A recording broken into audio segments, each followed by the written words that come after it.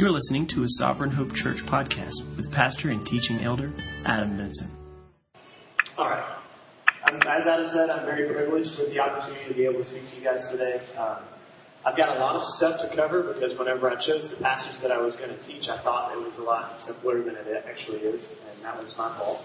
But there's actually tons of stuff in this passage that I wish to unpack. If we get into it and it's been a long time and we haven't gotten through it, we'll just stop and I'll pick up with it the next time we go through it. But if you would, we're going to turn into the book of Titus, and specifically in the chapter of 2, and the second one. And as you guys are turning, I'm just going to explain really quickly just a little bit of the context of the book. I'm not going to spend a ton of time on it because we've got to move on. But Titus is a letter written to a man named Titus, obviously, and it's written by the Apostle Paul. And it's an epistle that is written very similarly to 1st and 2nd Timothy in that it's written to a young elder, young pastor, specifically one that may have come to faith by Paul himself. Titus is a guy that, even though it doesn't mention in the book of Acts he's coming to saving faith, or when or where and how it happened, some commentators mostly agree that it probably happened during Paul's second missionary journey. And after Paul's first imprisonment, Titus was taken to the island of Crete, where there was gospel ministry either going on already, because Cretans were also part of the people that were there in Acts 2, the day of Pentecost, where Peter gave his sermon. Cretans were there, so there was either a church already established there by believers that heard the gospel and went back, or Paul started it himself. I'm not really sure. But Titus was taken with Paul there and was left there to continue on the ministry. And Titus is a close associate with Paul in the past, and he's specifically seen, I think, maybe 8 or 9 times in the book of 2 Corinthians. He was the guy that actually delivered the letter to the 2 Corinthians. And twice, I think, he was the one that took up the collection for the saints in Jerusalem from the Corinthians. So Titus and Paul were very close. And the purpose of this passage, technically, was to write to encourage Titus and to instruct him. I was encouraging him because he had a massive, daunting task to plant and establish churches on the island of Crete. It was a daunting task because, as Titus specifically says in verse 12 of chapter 1, the Cretans, a prophet of their own, say that Cretans are always liars, evil beasts, and lazy gluttons. So Cretan people of themselves considered themselves lazy, gluttonous people, and evil. So not only did Titus have a hard time with maybe the audience of just the Cretans, there were also Judaizers, or people that wanted to disrupt the true teaching of the gospel by holding fast to things of the circumcision party of old Jewish ways. So Titus had a daunting task, and Paul wanted to write to encourage him to do that. But he also specifically went to instruct him about the type of person that he was supposed to pick out for the office of an elder. And then he goes on through instructing Titus to think about how to instruct people of the congregation, how to interact with one another. And then he goes on and talks about how he should instruct the people in the congregation to interact with people outside the church. So this passage that we're looking at today is sandwiched right in between 2 bread pieces, per se, of instruction. It's got instruction for people from inside the church and how they're supposed to interact with each other. Then there's our foundation for why, which we're going to look at. Then there's instruction in chapter 3 about how you should interact with people outside the church. And then followed by that, there's some other foundation why, and then further instruction. So not only is it a sandwich, I mean, this is like a spiritual Big Mac. You've got like instruction, meat, instruction, some more meat, and some more instruction. So I was trying to think, is there a sandwich like that? I was like, yes, there is. So I'm really excited about this because I didn't plan this day. I chose this text not knowing what day it would be. But it's really neat that we are doing it today on the day that we're affirming membership, because all the instructions to us to live these things out, specifically if you wanted to know, like in chapters 2, verses 1 through 10, with each other, we're being instructed today to do that. But I have the opportunity now to come up behind that and say, this is why. This is the foundation for proper living. This is the foundation for why we live with each other. So let's just jump right into the text. I'm going to read it and then I'm going to pray. Verse 11 of chapter 2. For the grace of God has appeared, bringing salvation for all people, training us to renounce ungodliness and worldly passions, and to live self-controlled, upright, and godly lives in the present age, waiting for our blessed hope, the appearing of the glory of our great God and Savior, Jesus Christ, who gave himself for us to redeem us from all lawlessness and to purify for himself a people for his own possession, who are zealous for good works. Let's pray. Father, as we come before you, Lord, this morning, and I open up this word, God, may it not be my words at all, Lord, I'm terrified of taking something that you originally intended and construing that in some way. But God, may you send your Holy Spirit to continue, even as I've already studied for weeks, just to continue to clarify my thoughts as I speak, so that the words that are spoken are your words, and that the intention of your redemption that's seen in this passage is the same intention seen today. I pray that you'd bring clarity and that you would just be glorified in all things. It's in Christ's name. So let's just jump right into it. We've got a long ways to go, but hopefully I'll, like I said, be to the point. The first thing in your notes we're going to write down is the manifestation of God's grace. And this is seen in verse 11. For the grace of God has appeared, bringing salvation for all people. The word for is a Greek word that's just used like our English word. It's a conjunction that connects what is about to be said to everything that was said before. Specifically in chapter 2, the first 10 verses. But even more specifically, the last phrase, which is in verse 10, where slaves are supposed to be obedient and submissive to their masters because they're Christians now, not argumentative, not pilfering, but showing all good faith so that in everything they may adorn the doctrine of God our Savior. For the grace of God has appeared. So there's an instruction right there at the last part in verse 10 that talks about slaves, the lowest class of people, the lowest rank of people that have now been regenerated by faith, are to live differently so that they may adorn the doctrine of God. They may beautify. It's like cosmetics. It's like arranging jewels in such a way to make it beautiful. Like the new lives that they live adorns the doctrine of God. That's what's happening. And then the foundation for. Before we examine what the grace of God is, I looked at this word appeared. And this is where we're going to start with the first point where it says the mystery of grace revealed. The first coming of Christ made known the mystery previously hidden. This word appeared is the Greek word that is epiphaneo or epiphano. I'm not exactly sure how to say it, but it specifically means to become clearly known, to appear, to break into light suddenly, to show oneself. John MacArthur states that it is especially that of becoming manifest in a way that was previously unseen. So I started thinking about this, like the grace of God appeared, bringing salvation to all people. Okay, we know this. But what about it in its appearance wasn't known before? What about God's grace wasn't known specifically and especially in a way that it hadn't been before?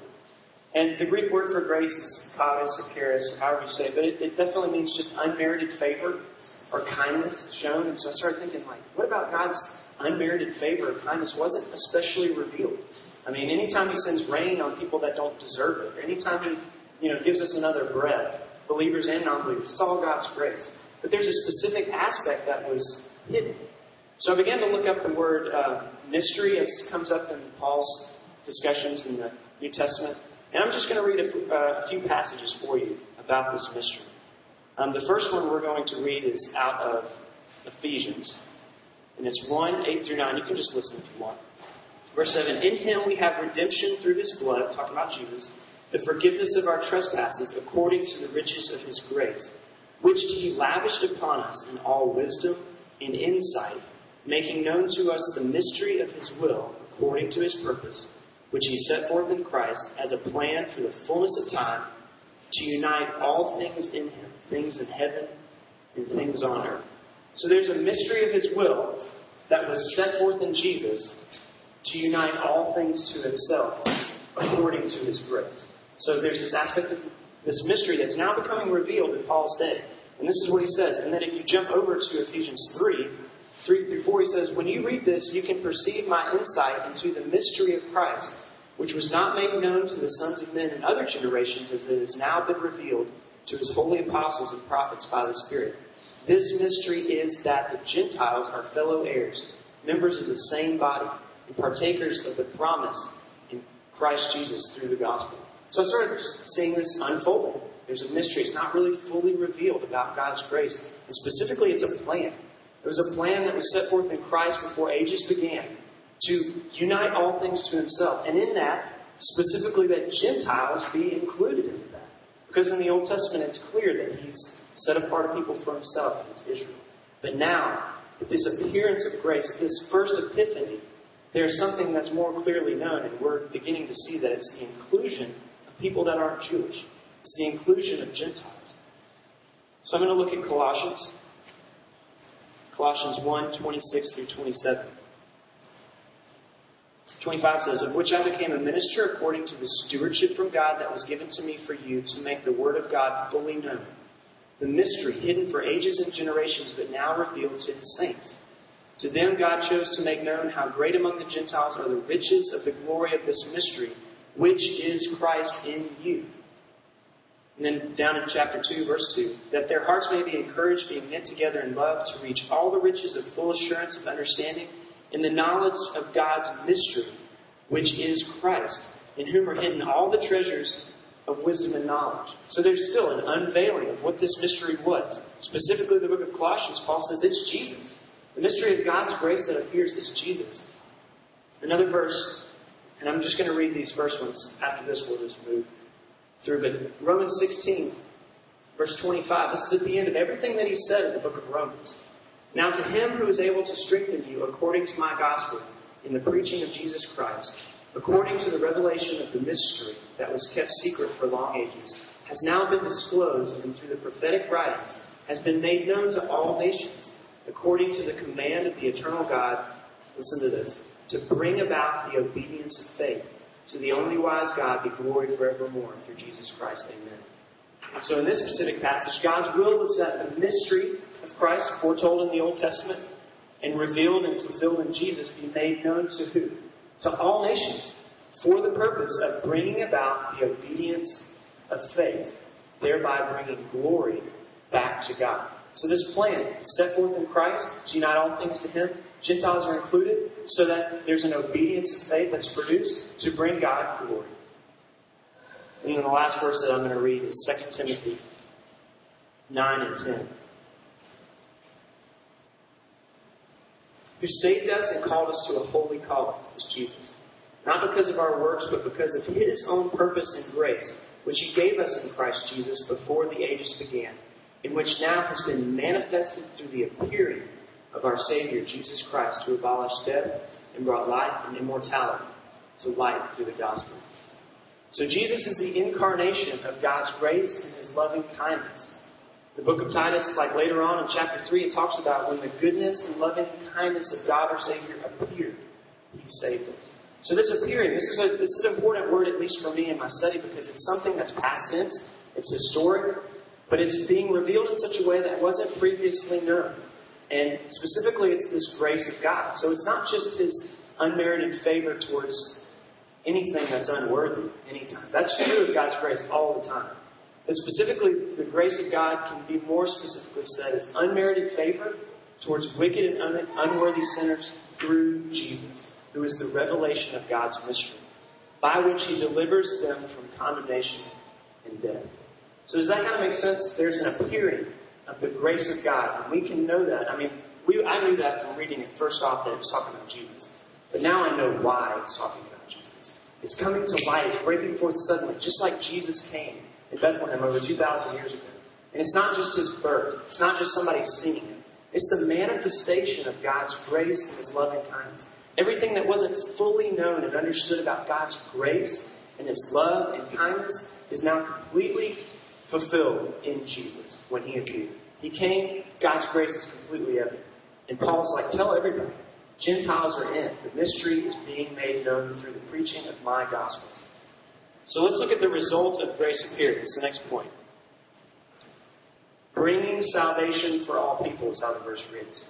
So the grace of God appeared. It brings what? Salvation. This Greek word for salvation, soterios, it means a saving or a delivery. And the extent of what the soterios means, or the salvation, it's determined by how it's used in the context. You could use saving for, you got saved from falling in that hole. You could use it in a lot of different ways. It's determined on context. But specifically in this passage, as we look through, it means salvation as a whole. Salvation from the past, from the present, from the future. These things that we know as justification, sanctification, glorification. It's all fully in the realm of God's complete salvation that He brings through Jesus. John 3:16 is a verse that we all know. It talks about, for God so loved the world that He sent His only Son, His only begotten Son, so that any who should believe in Him should not what? perish. So there's obviously a deliverance that's being brought from salvation. There's a gift of eternal life, but there's a deliverance from something that we deserve. There's a penalty for sin. And the grace of God brought a salvation that delivered people from the penalty of sin. Does that make sense? So now let's look at the last part of that verse. Bringing salvation for who? For all people. There's a debate whether or not this means that the grace appeared to all people bringing salvation, or whether or not this grace appeared bringing salvation to all people. Obviously, how you interpret that changes the way that this verse means. But I would say that specifically to the truth of how the Greek reads, that it's definitely, it appeared, bringing salvation to all people. But this can't be necessarily the way that I'm at least initially understanding it in English, because not everyone comes to saving faith in Jesus. So how could he bring a salvation that's for all people if not everybody could save? Well, that's where context is important, because this all people could be best understood as all types of people, all classes of people. Specifically, like the first 10 verses that just was preceding this. It talks about how when the grace comes, like people are supposed to live differently with each other. Older women, older men, younger men, slaves, masters, different ranks, different classes of people. God's grace came to save and bring a salvation for all people. And this, like we looked at before, is a revelation of a mystery that now includes Gentiles. So in your notes it says there is now a non-exclusive offer of salvation for all people. Romans 1:16 says, "For I am not ashamed of the gospel, for it is the power of God for salvation to everyone who believes, to the Jew first and also to the Greek."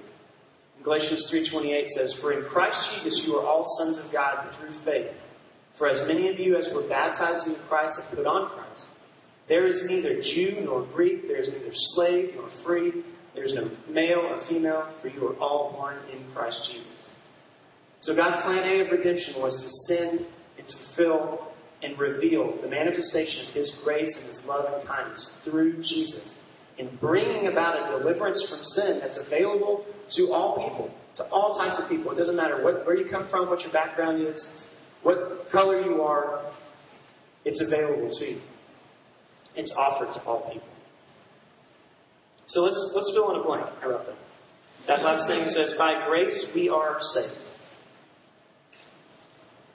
from sin's penalty. That's the sum of what we just learned. By grace we are saved from sin's penalty. So God sent His loving kindness through Jesus and brought a deliverance from the penalty of sin and left us, right? No. Like, His grace came not only to bring a deliverance, and we've learned this from Adam for years about what His salvation truly means. He continues to save us. And this is seen in this next part of the verse. The instruction of God's grace is point number 2.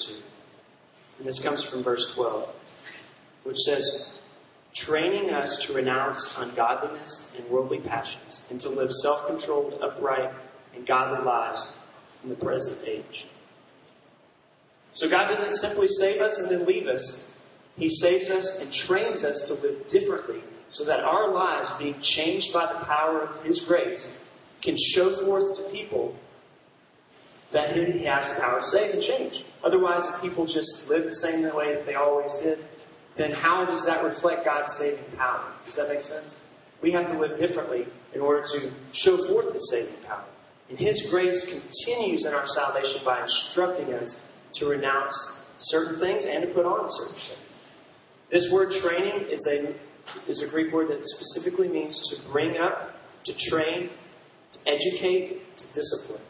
To train and teach as a teacher to a student, or to train a child. And it encompasses all that's involved in the training process. Teaching, correction, discipline, and encouragement. So that's encouraging to me, that not only was I justified by God's grace, but I'm continually being trained by Him as an instructor to me to live differently. This is a quote that I found super interesting. It's from David Brainerd, who was a famous missionary to the American Indians. He said, "I never got away from Jesus and Him crucified in my preaching. I found that once these people were gripped by the great evangelical meaning of Christ's sacrifice on our behalf, I did not have to give them many instructions about changing their behavior." So, His grace instructs us to live differently, but it's in light of the foundation of what Jesus came to do. It's in light of the foundation of what has been accomplished. And David Brainerd said, when you teach what Christ did, and when these people fully understand that, he didn't really have to explain much about why they needed to live different lives.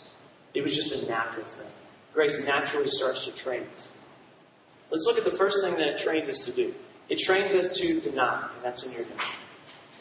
It trains us to deny. Specifically, it trains us to deny ungodliness. Ungodliness is something that I always thought was just one and the same with unrighteousness. But it's different. It's not much. It's two sides of the same coin. But I was thankful for the opportunity to understand what ungodliness means now. And the Greek word asabia means lack of reverence for God. You can write that down. Lack of reverence for God.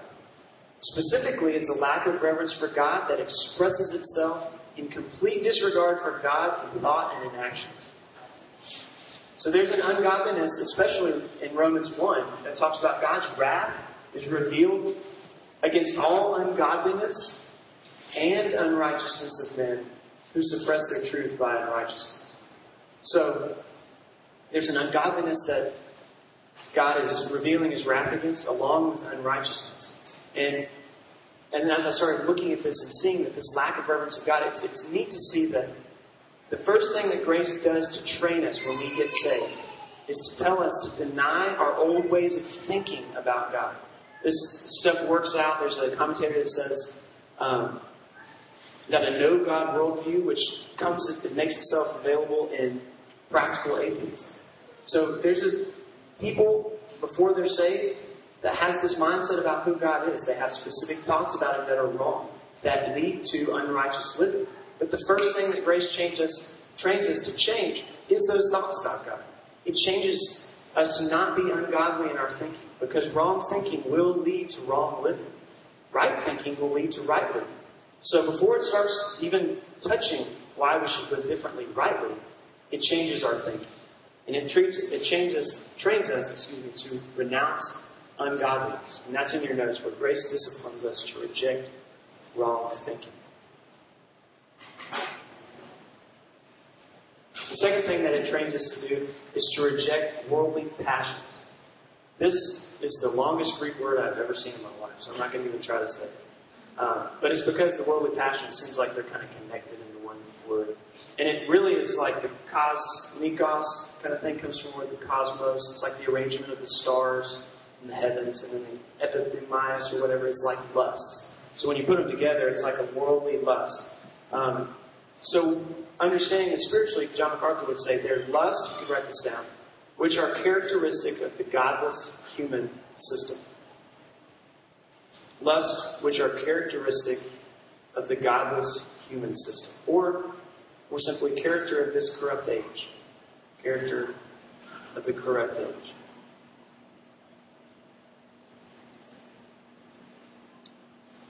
So these are things that grace disciplines us to reject wrong desires as well. When we're dead in our sins, like Ephesians 2 talks about, we can only carry out the desires of the flesh. We can't do anything else. But when God brings salvation, His salvation trains us not only to renounce our old ways of thinking about who God is, but our old ways of living, which is a replacement of desires. Now we're commanded and trained to deny these things. 1 Peter 4:1-5. It's a verse that specifically talks about, it commands us to no longer live for human passions, but to live the rest of the time in the flesh for the will of God. And I think that I wrote it. But if you want to jot this down, you can go back and read it. So 1 Peter 4:1-5 commands us to no longer live for human passions, but to live for the will of God. Romans 12:1-2 commands us not to be conformed to this world. I think the most famous one for me is 1 John 2:15-17 that commands us not to love the things of this world. And then it goes on to say, the things of this world are desires of flesh, desires of eyes, the pride of possessions. So grace comes, it's manifested in Jesus, and it brings us salvation from the penalty of sin, but it continues to train us to renounce old ways of thinking and to renounce old desires that are characteristic of this godless world that's controlled by Satan. So does that make sense? There's fleshly desires, and worldly desires can be seen in many passages in the New Testament. Specifically, Galatians 5 talks about that the desires of the flesh include, here's a list of them: sexual immorality, impurity, sensuality, idolatry, sorcery, enmity, strife, fits of anger, rivalries, dissensions, drunkenness, orgies, envy, and things like these. It's evidently clear that we are instructed to put off the old self with its desires and put on the new self. Romans 13:14 says this, "But put on the Lord Jesus Christ and make no provision for the flesh to gratify its desires." So this is interesting because this is where this verse that we're in is going to continue on. Grace appears, trains us to live differently. The first thing it trains us to do is to deny worldly passions and ungodliness. But it doesn't just stop there. We're not just a bunch of people that are known for what we don't do, right? We're a bunch of people that want to be known for what we do. And this is a consistent pattern for Paul. He always talks, like in your notes, it says, grace trains us to replace the old with the new. Paul always uses this in most occasions. There's passages that you could write down, Romans 6, 5 through 19, Ephesians 4, 22 through 24. In fact, I'll read that one. It says, "Assuming that you have heard about him and were taught in him, as truth is in Jesus, to put off your old self, which belongs to your former manner of life, and is corrupt through the deceitful desires, and to be renewed in the spirit of your minds, and to put on the new self, created after the likeness of God, in true righteousness and holiness." You see that pattern? Put off the old, but put on the new. There's a replacement going on. Colossians 3, 9 and 10. "Do not lie to one another, seeing that you have put off the old self with its practices, and have put on the new self, which is being renewed in knowledge after the image of its creator." So grace trains us to live and to deny. To deny these things and to live for these things. So let's just really quickly look at what these things that it's training us to live for. The first thing is self-control. So this is under the point, trains us to live. Self-controlled, or another way that you can understand is to live soberly. This is what you can write down. It literally means sound mind, temperate. Which is a way that's easy for me to understand. To have oneself well in hand. Sound mind and temperate. To have oneself well in hand. This is seen by not being tossed to and fro by passions and desires. Self-control naturally relates to one's personal life so that we're free under God's control to overcome life-dominating patterns. So, the things that He trains us to deny, He comes out and says, now these are the things that I'm training you to put on. And there's three things. They specifically relate to how you relate with yourself. They relate with how you are to interact with other people. And how you're to relate with God. So that's the first one, self-control. It relates to how we should live in the here and now with ourselves. Grace came and it trains us to live differently. It trains us to be able to overcome life-dominating patterns on our own. So this is self-control. I mean, this is the basics here. This is where, now that we're Christians, we live differently and we exercise that out by being self-controlled. We don't give in to the passions of our former flesh. We don't have to give in to the computer when we sit down to it, or to those wrong thoughts that come out about somebody in hatred. Like, we don't have to do those things. God has given us grace and set us free to be able to choose good. Before we couldn't. We were dead in our sin. But now we can choose it. But we've got to exercise self-control in this present world. And it's neat for me to think it's not just like I said, self-control is a denying of these things, but it's a putting on. It's the ability to replace in your own life. The next thing is upright. Or we can say we should live righteously. The Greek word means, and you can write this down, justly, uprightly, in a just manner. Upright relates to one's relationship with others or to our neighbor in fairness, integrity, honesty, and truthfulness. So you can just write justly, upright, in a just manner. So the second thing that grace trains us to do is to live uprightly or righteously towards others in obedience to God's word for the sake of others. Now we have a new command, and that command is love. So it's justly, uprightly, or in a just manner. These are sort of self-explaining, so I'm just going to kind of go through them. And godly, as we can assume, is just the reverse of what was implied in ungodliness. It's a reverence for God. It's a regard for God. It's just a reverse. Godly Living godly naturally pertains to one's relationship with God, and that one's life is centered on Him as the primary object of worship and on His will and purposes. This forms the foundation and source of motivation and control for the other two relationships. That's what a commentator says.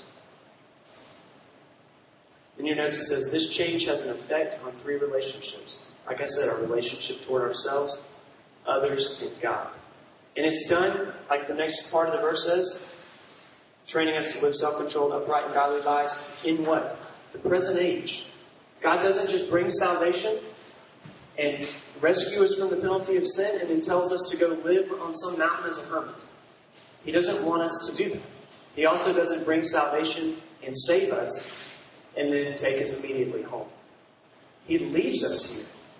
Jesus, when He prayed for His disciples, didn't pray that God would take them out of the world, but that they would be guarded against the evil one while they live out their love here. While we live out lives that proclaim the truth of what God is able to do through His saving word. So it has a change on all kinds of relationships in this present age. And just like Adam's message, God has invested in purchase into us like someone would into a dilapidated house. But as we know, like he mentioned, you don't just do that and leave the dilapidated house the way it is. The purpose is to take hold of that house and to change it and demonstrate the power of what you're able to do with it. So God's desire is not only to purchase us and to have us and then just to leave us, but it's to train us to be different while we live here. And this is all because grace came and was manifested in Jesus. So, in your notes, by grace, we are trained to live differently. We're trained. That's just so encouraging. Because yes, there is a command for me to work out my own salvation. But like in Philippians it talks about, God's working to will for His own good pleasure. So God's doing this. His grace is training. And yes, that's going to be more or less more effective as I submit to the Holy Spirit daily, as I submit to discipleship and the teaching of the Word. But at salvation, it immediately changes our ways of thinking, or at least instructs us to deny those ways and worldly passions and to live self-controlled, upright, and godly lives. Let's move on to point 3. The anticipation of future hope. So for the grace of God has appeared, bringing salvation for all people, training us to renounce ungodliness and worldly passions, to live self-controlled, upright, and godly lives in the present age. Verse 13.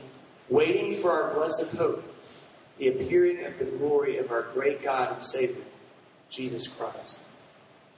Blessed hope is another way to say blessed is happy. So there's a happy hope that we're waiting for. And the blessed hope is, the Greek word there is to anticipate usually with pleasure. For Christians, it's a joyful and a confident expectation of eternal salvation. So the Christian's hope is seen in Scripture is having eternal life. I mean, he says that in the verse 2 of chapter 1 in Titus. He says, in hope of eternal life. So eternal life is obviously the Christian's hope. And it's not just something that we're hoping will come about. That we're not really certain. Hope is to anticipate, usually with pleasure, a confident expectation. So there's a hope. Is it eternal life? Sure. Is it glorified bodies without sin? Absolutely. Is it being able to see loved ones who passed away? Absolutely. To receive rewards for faithful living? Absolutely. To reign with Christ? Absolutely. But in this context, it specifically kind of hones it down into one thing.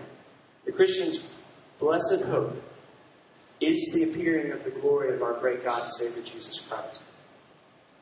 So let's look at the object of our hope. The appearing of the glory of our great God and Savior, Jesus Christ. Now remember, we talked about this appearing already. For the grace of God, what? Appeared. It's the first epiphany, as people say, referring to the first coming. And there's a second appearing, a second epiphany that we're waiting for. That we're, again, eagerly expecting to come about. But this is what's neat, is that some people say that this should be translated, waiting for the blessed hope and the glorious appearing of Jesus Christ. And they separate these two things. Some commentators I've read said the blessed hope refers to Jesus coming back, or the rapture, and that the glorious appearing refers to Jesus coming back in the second coming. Others view the second one as the resurrection of the body. And they say separate these two. But there's a Greek rule, and I'm going to step over here outside of our notes just a little bit to kind of get off on this little thing. There's a Greek rule that Jake and I talked about a long time ago. It's called the Granville-Sharp rule. And mainly in the Granville-Sharp rule, and I know this is just information, but it's really interesting, especially if you talk to Jehovah's Witnesses. If you have a phrase that's connected by the Greek word kai or and, and the first part has an article the, and the second one doesn't, then those two things mean one and the same. They're not two separate things. So we wait for the blessed hope and glorious appearing. So we're not waiting for two separate things. We're waiting for one and the same. The blessed hope, the Christian's blessed hope, is the appearing of the glory of our great God and Savior, Jesus Christ. So why did I tell you about the Granville-Sharp rule? Well, because it comes into play even greater just a few words later. And this is where this verse is an awesome verse to use in support of the deity of Jesus. It's great. I've talked to the Jehovah's Witnesses that like to come to us on Saturdays about this specific thing. And, I mean, obviously they're blind and they're not, so they can't understand. But they like to separate this, that we're waiting for the appearing of our great God and our Savior, Jesus Christ. And there's some problems with that. The first problem is that in the New Testament, God the Father is never shown to be at the appearing of Jesus. It's just not seen. But more specifically for me, beyond that, which is abundantly clear, is the aspect of that same Granville-Sharp rule, is that we're waiting for the appearing of the great God and Savior, our Jesus Christ. That's how it literally reads. So the great God and Savior, our Jesus Christ. It means one and the same. Jesus Christ is our great God and Savior. It's all about Him. So it's in a sense, it's like whenever I say my wife and best friend Sarah, this is how we understand it. It doesn't mean my wife and my best friend Sarah. It means my wife and my best friend Sarah. We're waiting for the appearing of the glory of our great God and Savior, Jesus Christ. So this appearing in the same way is to shine forth and break forth into light suddenly. And it was so neat to think about the correlation between what Paul's saying. It's that in the first appearing of Christ, what is made manifest? What is revealed? God's grace, His love, and His kindness. Some things that weren't really necessarily fully understood about grace and love and kindness was finally revealed in Jesus when He came. And for the Christian's blessed hope or happy hope is the revealing or the manifestation of all that God is in His glory. So there's aspects that I don't understand of God's glory that I will be able to see when Jesus comes back. And yes, when Jesus does come back, it will bring with it the resurrection of our bodies, us being able to see other people, receiving rewards, reigning with Jesus. There's tons of things that we're to be anticipating and eagerly expecting to come true. But this verse specifically states that the Christian's blessed hope is the appearing of Jesus. And when grace appears and it trains us to live differently, there's a natural anticipation for Jesus to come back. That's what we prayed about this morning. That as we covenant together as a church, that we're doing it as we wait for Jesus to come back. There's another sandwich here. He came, we're here, and He's coming again. We're in the middle. And He calls us to live different lives while we're here, all the while waiting for Him to come back. So in your notes, Jesus Himself is the object of the Christian's hope and the manifestation of God's glory. Philippians 3 says, "But our citizenship is in heaven, and from it we await a Savior." The object there is we're waiting a Savior. We're waiting Jesus, the Lord Jesus Christ, who will transform our lowly body to be like His glorious body, by the power that enables Him to subject all things to Himself. 2 Timothy 4:8, "Henceforth there is laid up for me the crown of righteousness, which the Lord, the righteous judge, will award to me on that day, and not only to me, but also to all who love His appearing." So Jesus is the object of the Christian's hope, the manifestation of God's glory. So in your notes, by grace, we now wait expectantly.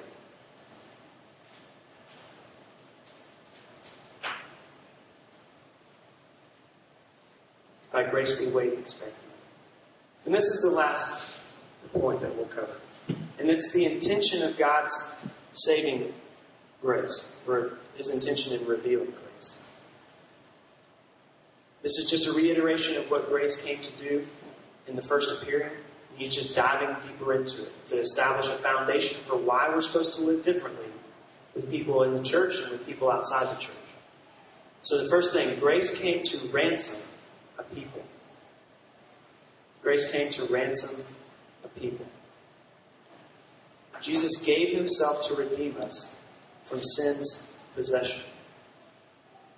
So this is seen in the next verse that talks about who gave himself for us to redeem us from all lawlessness and to purify for himself a people for his own possession who are zealous for good works.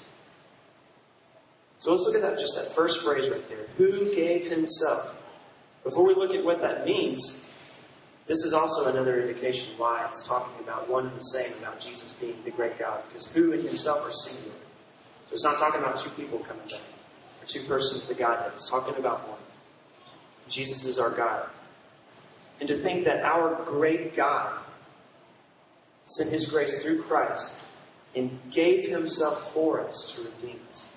This gave himself is an idea that was completely voluntary. It's all about what grace is. It's unmerited favor. We didn't earn it. We didn't deserve it. And he gave himself. We know this when we studied Philippians 2. Have this mind among yourselves, which is yours in Christ Jesus, who, though he was in the form of God, did not count equality with God a thing to be grasped, but emptied himself. He gave himself by taking the form of a servant, being born in the likeness of men. And being found in human form, he humbled himself by becoming obedient to the point of death, even death on a cross. Ephesians 5:2, and walk in love as Christ loved us and gave himself up for us, a fragrant offering and sacrifice to God. This continues on in Galatians 2:20. In the life that I now live, I live by faith in the Son of God who loved me and gave himself for me. In Galatians 3:13, Christ redeeming us from the curse of the law by becoming a curse for us. So when he gave himself for us, this for us is not just a gift that he decided to give. It's intended to be understood as in place of us. We were supposed to be the recipients of God's wrath. We were supposed to be the recipients of what was coming to us because of the penalty of sin. But Christ, sent forth by God before ages began, revealed the grace of God by him emptying himself voluntarily, completely, in our place. This is the beauty of the atonement. It's substitutionary atonement. We deserve to die. We deserve to die spiritually. We deserve to bear God's wrath. But Christ gave himself for us as our substitute. Why? Well, here's a particular reason. To redeem us from all lawlessness, as the verse goes on to say. He gave himself for us to redeem us from all lawlessness. Listen to these verses. Matthew 20:28. Even as the Son of Man came not to be served, but to serve, and to give his life as a ransom for many. A ransom. 1 Timothy 2:5-6. For there is one God and there is one mediator between God and men, that man, Jesus Christ, who gave himself as a ransom for all, which is the testimony given at the proper time. Galatians 1:3-5. Grace to you, peace from God our Father and the Lord Jesus Christ, who gave himself for our sins to deliver us from the present evil age, according to the will of God our Father, to whom be glory forever and ever. So Paul's laying down the foundation for Titus. Instruct these people how they ought to live, because God's grace has come, and it's brought a salvation for us from the penalty of sin, and it trains us to live differently. And we do this because Christ, who is our God, who is our hope and eager expectation to come back to be the manifestation of glory, he gave himself voluntarily to take what should have been ours to take and to bear what should have been ours to bear. But also to redeem us from lawless works. Redeem, the Greek, is to liberate by payment of ransom. So this is under grace came to redeem a people. To liberate by payment of a ransom. Obviously, the freedom that it's liberating us from is the power of sin and its active presence in our daily life. And the price for that was the death of Christ. It wasn't just to bring us back to a state of neutrality. It's not that we're slaves to sin over here. Jesus came, he brought salvation.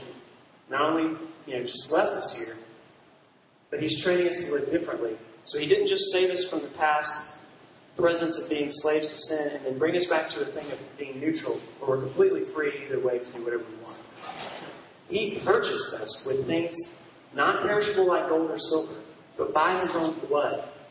He purchased us to be His people who are zealous for good works. So we don't belong to sin anymore, but we do belong to Christ. So that's the next point. Grace came to sanctify our people. And I know I'm going quick through this, but you could take these notes and just go through them yourself and hopefully see all just the amazing things that I was able to see. And this is evidenced by, and He came to purify for Himself a people for His own possession. So in your notes, Jesus purified and set apart the church to be His treasured possession. Listen to this in the Old Testament. This is really deep. Exodus 19, 5 through 6. Now therefore, if you will indeed obey my voice, God speaking, and keep my covenant, you shall be my treasured possession among all peoples. For all the earth is mine, and you shall be to me a kingdom of priests and a holy nation. Deuteronomy 7:6. For you are a people holy to the Lord your God. The Lord your God has chosen you to be a people for His treasured possession out of all the peoples who are on the face of the earth. That's incredible. It's talking about the Jewish people. And God, it's evidence in the Old Testament that He set apart, He sanctified a people for Himself. And He gave them different laws. He made them do different things that separated themselves from the outside work of everybody else in the world to demonstrate what God was able to do with His people. But now in the New Testament, now that we've already seen grace has been revealed that includes Gentiles, this is for the church. And it's not that the church replaces Israel in any way. It's just that God's point of having a people for Himself was Jews at first, and now we get to come into that. So we are part of this. And 1 Peter 2 talks about, but you, church, are a chosen race, a royal priesthood, a holy nation, a people for His own possession, that you may proclaim the excellencies of Him who called you out of darkness into His marvelous light. Once you were not a people, but now you are God's people. Once you have not received mercy, but now you have received mercy. So for His possession in this text, it means to set apart, reserved for. William Barclay, who's a commentator, says it was specially used for that part of the spoils of a battle or of a campaign which the king who had conquered set apart specially for himself. Isn't that neat? Like a king comes in, he conquers something, there's a ton of spoils there, and he says, this aspect of this, I'm setting apart as a special possession for me. And this is what Scripture says that God did for the church. He brought salvation to include us into that, because remember, we're not Jews here. We get to be included into that. We get trained by that grace to live differently. We expect the manifestation of glory coming back in Jesus. And it's all out of the basis that God Himself gave Himself in our place to pay for what we should have paid for. Because He wanted to purchase or redeem a people that belong to Him as His treasured possession. I mean, what in the world? Seriously, I mean, I know it doesn't, you can't grasp it because I've been thinking about it, for a long time. But the fact that God demonstrated His own love for me, that while I was a sinner, He sent Christ to die for me, to redeem me from old ways, but not just to make me live differently so that He can show, look, there's my little robots over there that live differently now, but to redeem a people from Him who are not slaves to sin anymore, but are slaves to God. And slaves in the sense of being completely free for the first time in our life to choose right, to choose righteousness. And the last phrase here, who are zealous for good works. Who gave Himself for us to redeem us from all lawlessness and to purify for Himself a people for His own possession, who are zealous for good works. The Greek word zealous means desire earnestly or pursue. One burning with zeal. So I'm not going to go into this completely in detail because this is where I ran out of time in the sense of I didn't get to figure out what it completely means to be zealous for good works. But I do know that in light of what Christ has done for us, He's created a people who are to be zealous for good works. I can tell you what zealous means, but I can't really tell you how I'm supposed to be working that out in my life. But I am working that out. And hopefully one day I'll figure out what it truly means to be zealous, to be eager, to desire earnestly, or to pursue good works. In the book of Titus, later on he tells Titus, Tell people to remind them to be submissive to rulers and authorities, to be ready for every good work. Later on he says that they may be careful to devote themselves to good works. And down in verse 14 he says, let our people learn to devote themselves to good works. So even though I'm not necessarily certain how this plays it out practically in my life, I do know that God's desire was to redeem a people for His own possession who are zealous for good works. And the instruction that Paul seems to be giving Titus here is to tell people to devote themselves to that. So where it starts for me is understanding the good works that I was created in Christ to do, as Ephesians 2 talks about, and to devote myself to do those things. I mean, what would it look like for me to wake up each day and understand that I'm not saved by my works? We're not talking about a works-based salvation. What's been done is by God's grace, unmerited favor. But I am called to do good works. I was created in Christ to do good works. But not just to do them in passive attitude of duty, but to do them zealously, to do them eagerly, to do them as one burning with zeal. To wake up each morning and say, God, the works that you created for me to do, help me see them and allow me to just be passionate about doing them. I know that you want me to share the gospel with people. I know that you want my changed life to demonstrate your power. So may I live self-controlled, passionately, and earnestly. May I live righteously and in love with other people in our church, zealously. And may I love you and revere you in my mind and think about you correctly and love you for who you are passionately. May I not just be this aspect of or recipient of God's saving grace that just continues to walk and just passivity. That's what Paul's talking about. You live differently among believers in the first 10 verses, and you live differently among outsiders in chapter 3, but it's all because of what God has done. It's all because of the gospel. I'm not teaching anything anybody doesn't know. But what is neat is that when we have a day like today to embark on membership, we've got a whole covenant of good works to do for each other. We've got a whole covenant of instruction. But it's really important that we remember the reason why we do this is because God brought a salvation to us that gave us the ability to even choose to do these things. But He does it in such a way to where He wants His people to be zealous for doing it.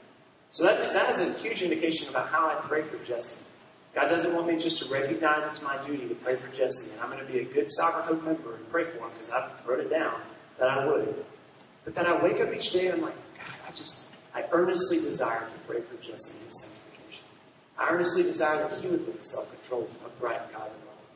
I earnestly desire to seek to share the gospel with people. I mean, every good work, I'm not going to stand here and say it all because we've got years of instruction that we already know and lots more that we're going to learn. But it is the foundation of this entire book, is what we just studied. So I'm going to read you one quote. But before I do that, your last thing is, by grace we work zealously. By grace we work zealously. This is a quote of Charles Spurgeon. And I was really encouraged when I read a sermon of his on this passage. He delivered it, I think, in 1886. And he was talking about the anticipation of Jesus coming back. He was getting so excited about it that he was talking about it as if it was going to happen right then. He was like, I can hear the chariot wheels turning. And it's been 130 years. But the aspect, the expectation of Christ's promises to him, it was just evident in what he's talking about. But when he gets to the aspect of being zealous for good work, it's just like he cries out and says, would to God that all Christian men and women were disciplined by divine grace till they became zealous for good works. In holiness, zeal, and sobriety, we are not only to approve of good works and speak for good works, but we are to be red hot for them. We are to be on fire for everything that is right and true. We may not be content to be quiet and inoffensive, but we are to be zealous of good works. Oh, that my Lord's grace would set us on fire in this way. There is plenty of fuel in the church. What is needed is fire. A great many very respectable people are in their very sleepy way, doing as little as they can do for any good cause. This will never do. We must wake up. Oh, the quantity of ambulance work that Christ's soldiers have to do. One half of Christ's army has to carry the other half. Oh, that our brothers and sisters could get off the sick list. Man. It talks about what the ambulance type work that we have to spend our time doing. to carry each other, because most of us just are content to just, in their very sleepy way, do as little as they can for any good cause. But what we're committing to do in membership is very important individually, because as you commit to me to live out the aspects of the covenant, and as we commit to each other, we're in a sense reducing the amount of ambulance work that we have to spend our time doing. And we can devote ourselves to doing and pursuing and devoting ourselves to good works and the reaching of the lost and demonstrating to them the power of what God's grace can do in our lives. So that's the big picture. And like I said, I tell you to go and study it yourself. It's really encouraging to just know that, to be reminded, for no other reason for me to speak today, just to remind you of the gospel. The gospel is God's plan A, always to reconcile a broken world to Himself by His grace through Jesus, when we didn't deserve it. But He did it specifically so that the people that are His now would be zealous to do good things. So here's some questions and challenges, and then I'm done. First question, am I a recipient of God's grace? Have I been reconciled to God?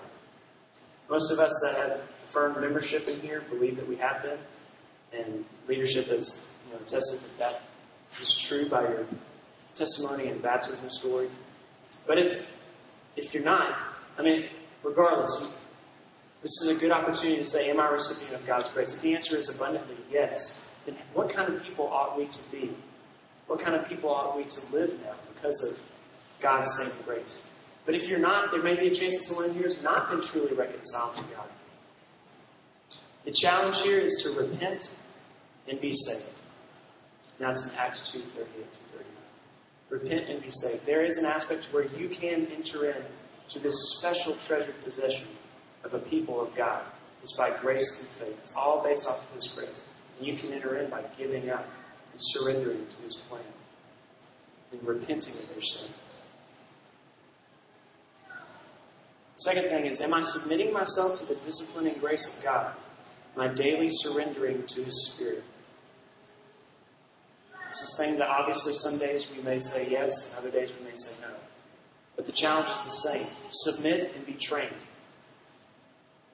Submit and be trained. Like we've already talked about, we have an awesome, abundant grace that trains us. Our part is to submit to that. Next, are you looking toward the future manifestation of God's glory? Are you praying for it to come? This is where it kind of got me.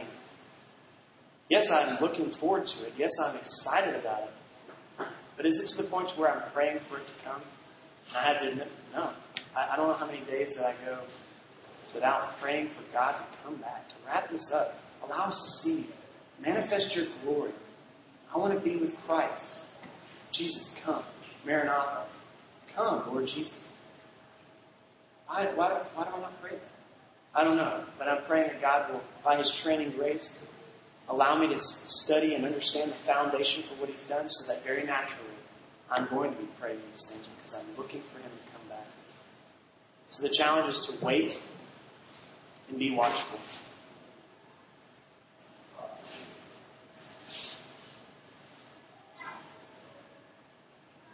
And the guys can come up as we're going to use our reflection time and sing. The last one is, are you zealous in pursuit of doing good works? In my love for people and my love for God. The challenge is simple. Work and be eager. Work and what? Be eager. Or be zealous.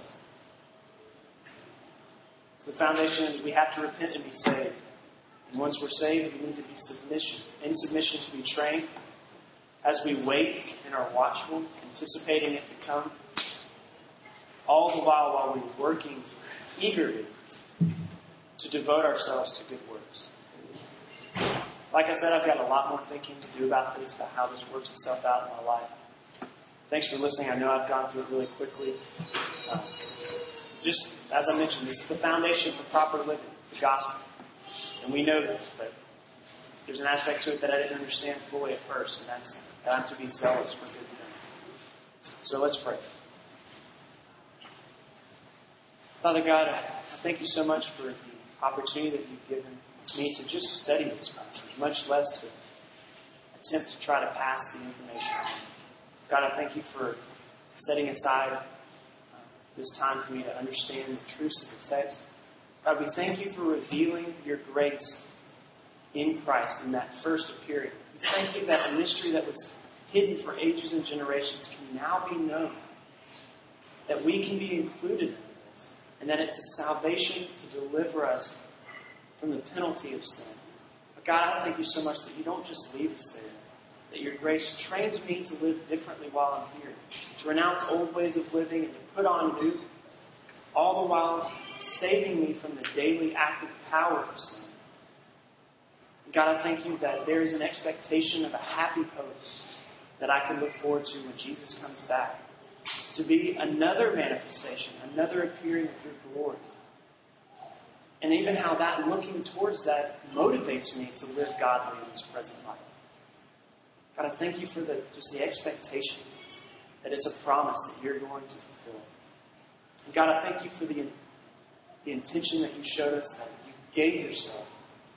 The great God and Savior voluntarily gave yourself for me to redeem me from these lawless works that I was once used to be in, and to set me aside as a treasured possession. But not just me, to set the church aside, to set us together aside as your treasured possession who are zealous for good works. So God, may the application for my own life, and may others hopefully to hear it, to be to take this away and to examine what it means for them to be zealous in their personal life towards the lost and towards believers, but specifically in the things that we've covenanted to do together as members. May we be zealous for good works, and may we demonstrate to a lost world the power of your saving grace by the evidence of our lives that are completely changed. May we submit to that and not walk in darkness anymore. So, Father, I thank you. Pray as we're going to sing that you would lead us to the cross where your love is poured out. Bring us to our knees, God, by humbling us, by reminding us of what you've done. It's all an attempt to lead us to your heart. God, and I believe that this passage indicates that your heart is that your people be zealous for good works. So as we sing, God, may it be an expression of our worship to you. May it be an expression of our thanksgiving for what you've done. And all these things we ask in Jesus' name. Amen.